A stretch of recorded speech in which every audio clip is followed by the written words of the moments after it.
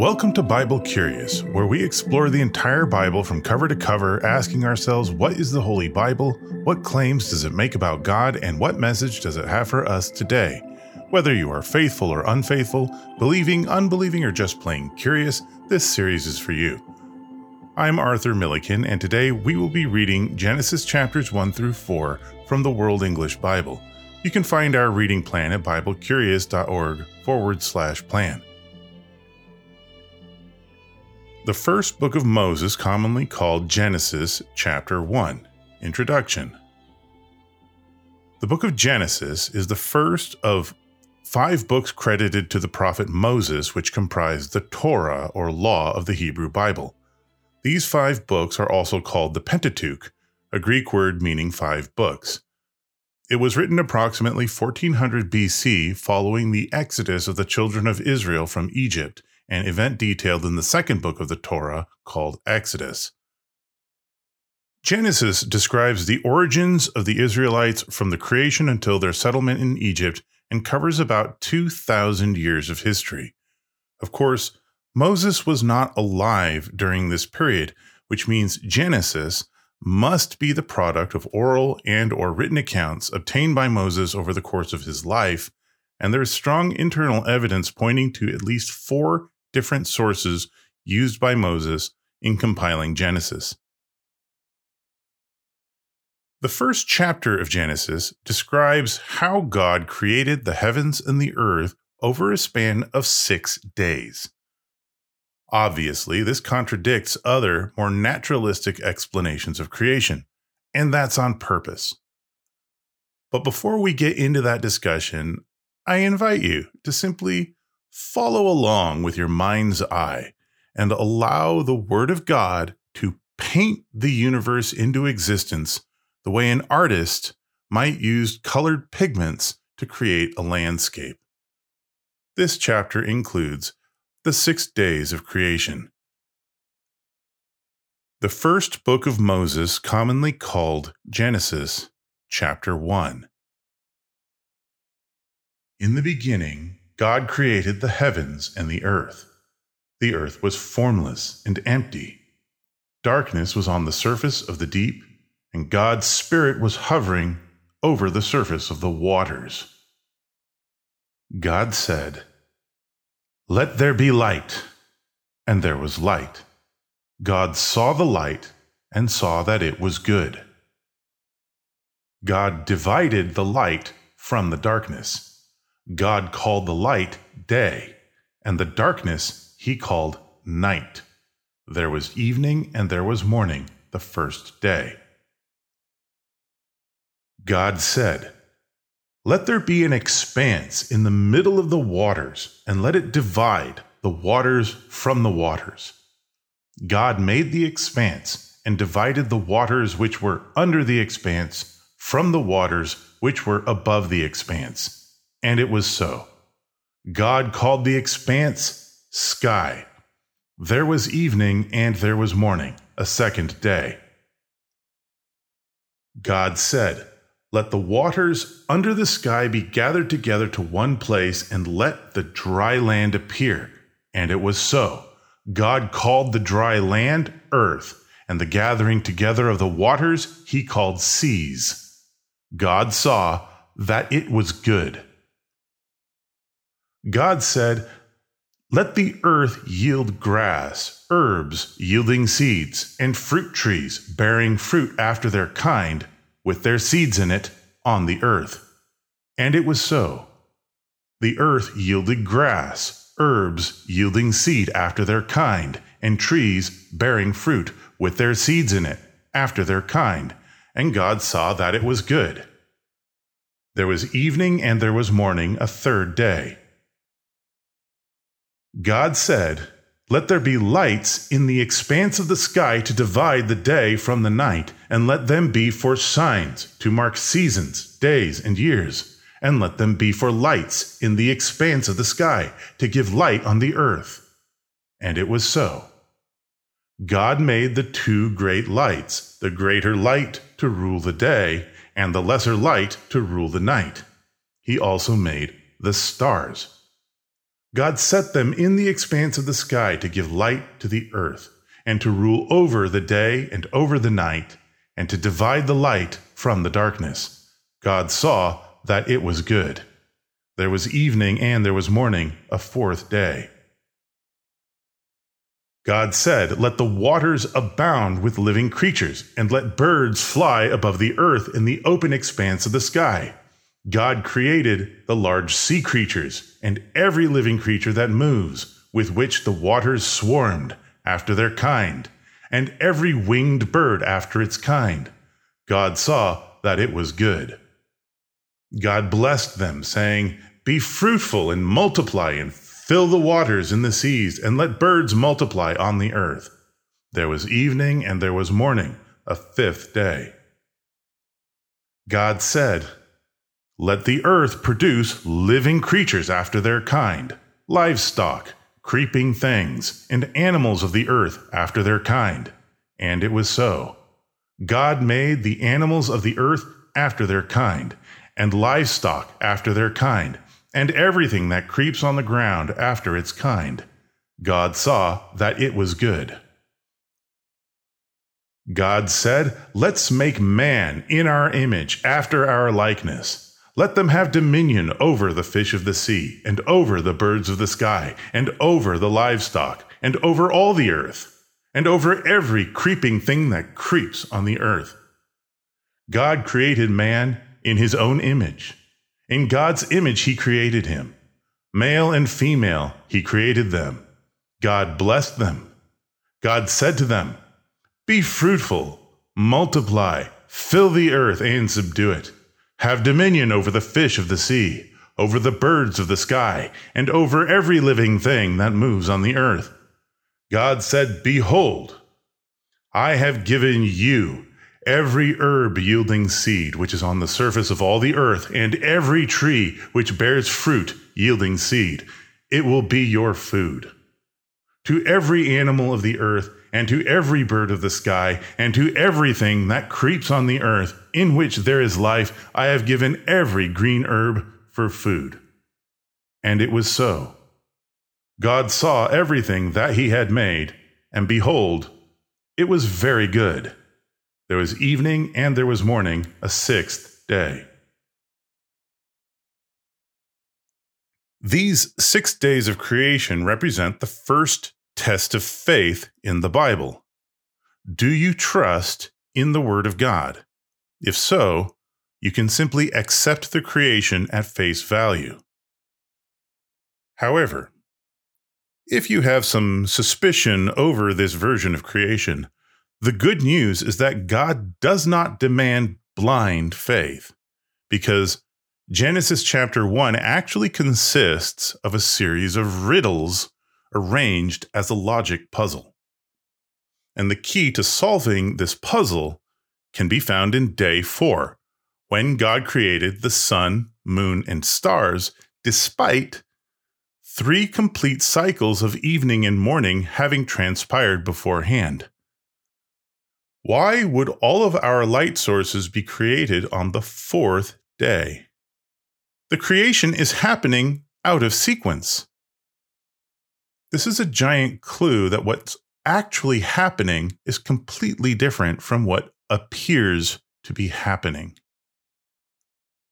The first 3 days were overcast.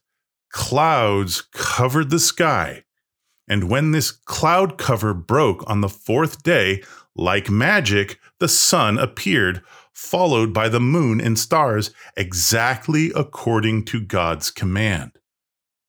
We also know there was a rainstorm on the 2nd day, which accounts for waters being both above and below the expanse of the sky. This is not a physical creation. It is a mental creation. God is building up the mind of man, one word at a time. Whose mind? Adam's mind, who is the first incarnation of Christ. And the opening chapters of Genesis are told from Adam's point of view. John chapter 1 reads, "In the beginning was the Word, and the Word was with God, and the Word was God. The same was in the beginning with God. All things were made through him. Without him, nothing was made that has been made. Without the Word, we cannot think. And without thought, there is no universe." The Book of Genesis, chapter 2, Introduction. On the sixth day, God created man, male and female, and Adam could see they were created in the image and likeness of God because in Adam's eyes, they looked just like God. Who exactly were this male and female whom God told to be fruitful and multiply? The Bible doesn't say, but it's highly probable they were Adam's biological parents. So far, Adam's universe consisted only of things external to himself. He had no self, no sense of identity, and no sense of place. God would soon correct this state of affairs.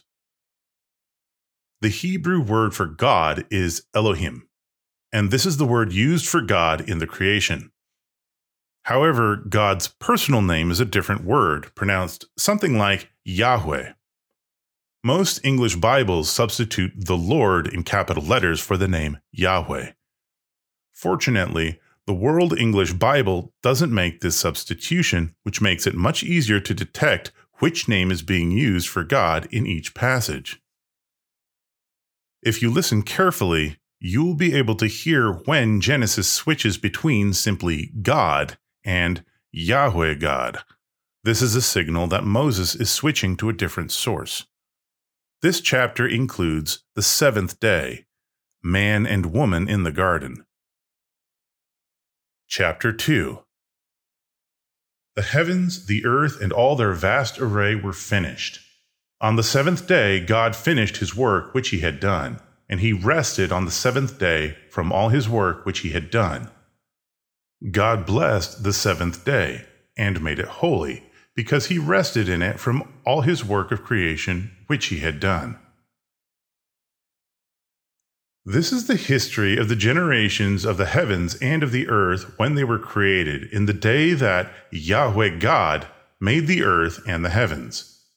No plant of the field was yet in the earth, and no herb of the field had yet sprung up, for Yahweh God had not caused it to rain on the earth.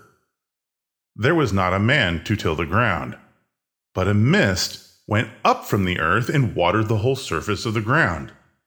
Yahweh God formed man from the dust of the ground, and breathed into his nostrils the breath of life, and man became a living soul. Yahweh God planted a garden eastward in Eden, and there he put the man whom he had formed. Out of the ground, Yahweh God made every tree to grow that is pleasant to the sight and good for food, including the tree of life in the middle of the garden and the tree of the knowledge of good and evil. A river went out of Eden to water the garden, and from there it was parted and became the source of 4 rivers. The name of the first is Pishon. It flows through the whole land of Havilah, where there is gold, and the gold of that land is good. Bdellium and onyx stone are also there. The name of the second river is Gihon. It is the same river that flows through the whole land of Cush. The name of the third river is Hiddekel. This is the one which flows in front of Assyria. The fourth river is the Euphrates. Yahweh God took the man and put him into the Garden of Eden to cultivate and keep it.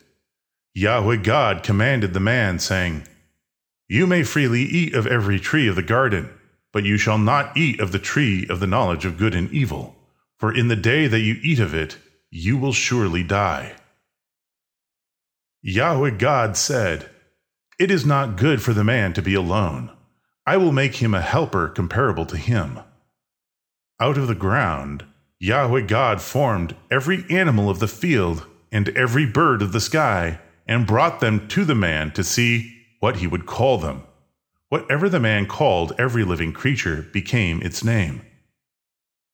The man gave names to all livestock, and to the birds of the sky, and to every animal of the field. But for man there was not found a helper comparable to him. Yahweh God caused the man to fall into a deep sleep. As the man slept, he took one of his ribs, and closed up the flesh in its place. Yahweh God made a woman from the rib which he had taken from the man, and brought her to the man. The man said, "This is now bone of my bones, and flesh of my flesh. She will be called woman, because she was taken out of man. Therefore a man will leave his father and his mother, and will join with his wife, and they will be one flesh." The man and his wife were both naked, and they were not ashamed. Like the previous chapter, this chapter also uses subtle tricks of language to give the appearance of one story while actually telling another. The story seems to be describing a barren, unpopulated wasteland, but close inspection reveals that it's actually describing a wilderness which had not yet been domesticated by God. Likewise, the description of Adam's creation is so misleading that virtually every English version of the Bible mistranslates the original Hebrew, which reads, "And Yahweh God formed the man dust from the ground." Because we have no idea what the man dust actually is, our English translations try to make sense of the original Hebrew by inserting the word from. For example, Yahweh God formed man from the dust of the ground, and breathed into his nostrils the breath of life, and man became a living soul. This man dust was a substance which, when Yahweh God blew it into Adam's nostrils, caused an experience so profound that Adam was transformed in an instant from an unthinking human animal into a thinking human being. It also put his experience of the first 6 days of creation into proper perspective so that he could remember them as part of a coherent narrative. This same man dust also affected Adam's bloodstream, giving him a nearly immortal body and allowing him to multiply his new traits through his offspring. When verse 24 states, "Therefore a man will leave his father and his mother, and will join with his wife, and they will become one flesh," this is confirmation that Adam had 2 biological parents, neither of whom was God, because he left both his father and his mother in order to be with Eve. It was the soul of Adam, not the body of Adam, which Yahweh God created. The same was true for Eve. The Book of Genesis, Chapter 3, Introduction. Once Adam and Eve are left alone in the Garden of Eden, things go very wrong very quickly. This chapter includes the serpent's deception, God arraigns Adam and Eve, the fate of the serpent, the punishment of mankind, the expulsion from paradise. Chapter 3. Now the serpent was more subtle than any animal of the field which Yahweh God had made. He said to the woman, "Has God really said you shall not eat of any tree of the garden?" The woman said to the serpent, "We may eat fruit from the trees of the garden, but not the fruit of the tree which is in the middle of the garden. God has said, you shall not eat of it. You shall not touch it, lest you die." The serpent said to the woman, "You won't really die. For God knows that in the day you eat it, your eyes will be opened, and you will be like God, knowing good and evil." When the woman saw that the tree was good for food, and that it was a delight to the eyes, and that the tree was to be desired to make one wise, she took some of its fruit and ate. Then she gave some to her husband with her, and he ate it too. Their eyes were opened, and they both knew that they were naked. They sewed fig leaves together and made coverings for themselves. They heard Yahweh God's voice walking in the garden in the cool of the day, and the man and his wife hid themselves from the presence of Yahweh God among the trees of the garden. Yahweh God called to the man and said to him, "Where are you?" The man said, "I heard your voice in the garden, and I was afraid because I was naked, so I hid myself." God said, "Who told you that you were naked? Have you eaten from the tree that I commanded you not to eat from?" The man said, "The woman whom you gave to be with me, she gave me fruit from the tree, and I ate it." Yahweh God said to the woman, "What have you done?" The woman said, "The serpent deceived me, and I ate." Yahweh God said to the serpent, "Because you have done this, you are cursed above all livestock, and above every animal of the field. You shall go on your belly, and you shall eat dust all the days of your life. I will put hostility between you and the woman, and between your offspring and her offspring. He will bruise your head, and you will bruise his heel." To the woman he said, "I will greatly multiply your pain in childbirth. You will bear children in pain. Your desire will be for your husband, and he will rule over you." To Adam he said, "Because you have listened to your wife's voice, and have eaten from the tree about which I commanded you, saying, 'You shall not eat of it,' the ground is cursed for your sake. You will eat from it with much labor all the days of your life. It will yield thorns and thistles to you, and you will eat the herb of the field. You will eat bread by the sweat of your face until you return to the ground, for you were taken out of it, for you are dust, and you shall return to dust." The man called his wife Eve, because she would be the mother of all the living. Yahweh God made garments of animal skins for Adam and for his wife, and clothed them. Yahweh God said, "Behold, the man has become like one of us, knowing good and evil. Now, lest he reach out his hand and also take of the tree of life and eat and live forever." Therefore, Yahweh God sent him out of the Garden of Eden to till the ground from which he was taken. So he drove out the man, and he placed cherubim at the east of the Garden of Eden, and a flaming sword which turned every way to guard the way to the tree of life. The Hebrew word used for serpent here is nahash, which also means sorcery or enchantment. Adam introduces Eve to his new pet named Nahash.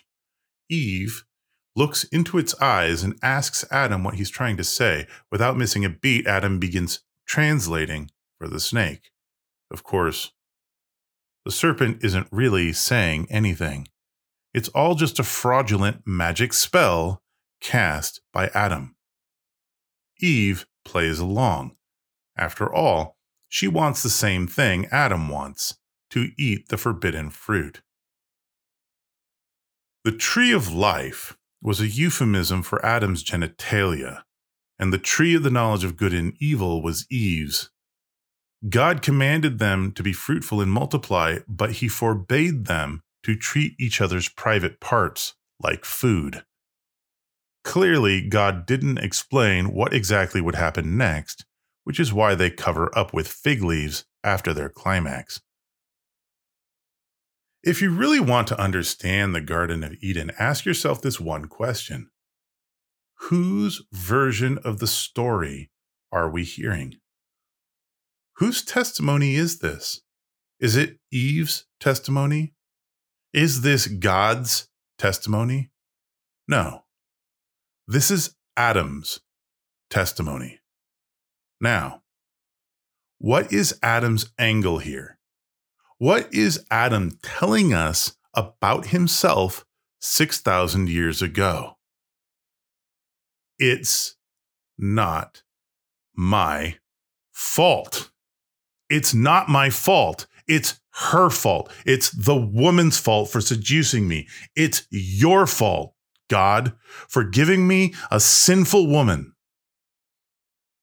Or we can try blaming Nahash, the serpent, if we want.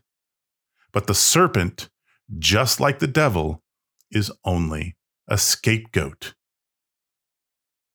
Yahweh God then announces a prophecy which would not be fulfilled for another 4,000 years in Jesus Christ. I will put hostility between you and the woman, and between your offspring and her offspring. He will bruise your head, and you will bruise his heel. In the book of Revelation, John identifies this ancient serpent with the devil and with Satan. The word devil, or diabolus in Greek, means slanderer, while the Hebrew Satan means adversary. Who is this adversary? The adversary is man in rebellion against God. Perhaps Adam and Eve's expulsion from paradise was inevitable, just like a baby's expulsion from the womb is inevitable, and a child's transition into adulthood is likewise inevitable. After all, how can we know whether or not we truly have free will until we actually exercise it? Is it really free will if all we ever do is follow someone else's orders? The Book of Genesis, Chapter 4, Introduction. Once expelled from paradise, Adam and Eve begin to multiply themselves through having children, but in doing so, also multiply their original sin. This chapter includes Cain and Abel, the descendants of Cain, Seth and Enosh. Chapter 4. The man knew Eve his wife. She conceived and gave birth to Cain and said, I have gotten a man with Yahweh's help. Again she gave birth to Cain's brother, Abel. Abel was a keeper of sheep, but Cain was a tiller of the ground. As time passed, Cain brought an offering to Yahweh from the fruit of the ground. Abel also brought some of the firstborn of his flock and of its fat. Yahweh respected Abel and his offering, but he didn't respect Cain and his offering. Cain was very angry, and the expression on his face fell. Yahweh said to Cain, Why are you angry? Why has the expression of your face fallen? If you do well, won't it be lifted up? If you don't do well, sin crouches at the door. Its desire is for you, but you are to rule over it. Cain said to Abel his brother, Let's go into the field. While they were in the field, Cain rose up against Abel his brother and killed him. Yahweh said to Cain, Where is Abel your brother? He said, I don't know. Am I my brother's keeper? Yahweh said, What have you done? The voice of your brother's blood cries to me from the ground. Now you are cursed because of the ground, which has opened its mouth to receive your brother's blood from your hand. From now on, when you till the ground, it won't yield its strength to you. You will be a fugitive and a wanderer in the earth. Cain said to Yahweh, My punishment is greater than I can bear. Behold, you have driven me out today from the surface of the ground. I will be hidden from your face, and I will be a fugitive and a wanderer in the earth. Whoever finds me will kill me. Yahweh said to him, Therefore whoever slays Cain, vengeance will be taken on him sevenfold. Yahweh appointed a sign for Cain, so that anyone finding him would not strike him. Cain left Yahweh's presence and lived in the land of Nod east of Eden. Cain knew his wife. She conceived and gave birth to Enoch. He built a city and named the city after the name of his son, Enoch.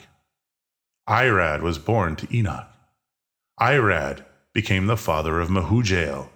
Mehujael became the father of Methushael. Methushael became the father of Lamech.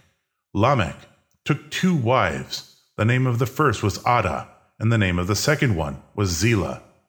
Ada gave birth to Jabal, who was the father of those who dwell in tents and have livestock. His brother's name was Jubal, who was the father of all who handle the harp and pipe. Zillah also gave birth to Tubal-Cain, the forger of every cutting instrument of bronze and iron. Tubal-Cain's sister was Naamah. Lamech said to his wives, Ada and Zillah, hear my voice. You, wives of Lamech, listen to my speech. For I have slain a man for wounding me, a young man for bruising me. If Cain will be avenged 7 times, truly Lamech 77 times. Adam knew his wife again. She gave birth to a son and named him Seth, saying, For God has given me another child instead of Abel, for Cain killed him. A son was also born to Seth, and he named him Enosh. At that time, men began to call on Yahweh's name. The story of Cain and Abel is as brief as it is savage. When Yahweh critiques Cain's offering, Cain responds by murdering his competition. Yahweh confronts Cain with his crime, and Cain immediately repents when he realizes what danger he would be in now that he had been caught. Yahweh then forgives Cain's murderous crime, sets a mark upon him which alters his appearance, then utters a protective restraining order, declaring that whomever tries to execute justice upon Cain would be avenged 7 times. This restraining order doesn't quite work as intended, as shown by Lamech's example, who, after murdering a man, utters a restraining order of his own, but with the revenge penalty increased from 7 to 77 times. Cain's genealogy is problematic. The names Irad and Mehujael are not real names. Mehujael is spelled inconsistently, and right from the beginning, the city of Enoch is substituted for the person of Enoch. All of this is deliberate and is meant to disguise the fact that Cain's parents had renamed him to Seth, who then went on to beget a royal bloodline which would extend all the way down to modern times. Let us pray. Heavenly Father, thank you for this amazing journey through Scripture, and for those who have chosen to walk with us and to walk with Adam, your son, all the way from the beginning. Thank you also for giving us this miraculous and beautiful world to live in, and for the opportunity to overcome our animal nature, to become sanctified in your name, and to partake in your gift of eternal life, which is offered to each and every one of us through your Son, through your word, through your Spirit, and through you. In Christ's name we pray. Thank you for listening. If you satisfied any of your Bible curiosity, please rate this series. If you have feedback, write a review. And if you are still curious for more, please smash that subscribe button. Subscribe so that we can send you timely updates, and join us for our next episode where we will be reading Genesis chapters 5 through 8, the Great Flood. Watch out, here it comes. This is Arthur Milliken saying good night and God bless.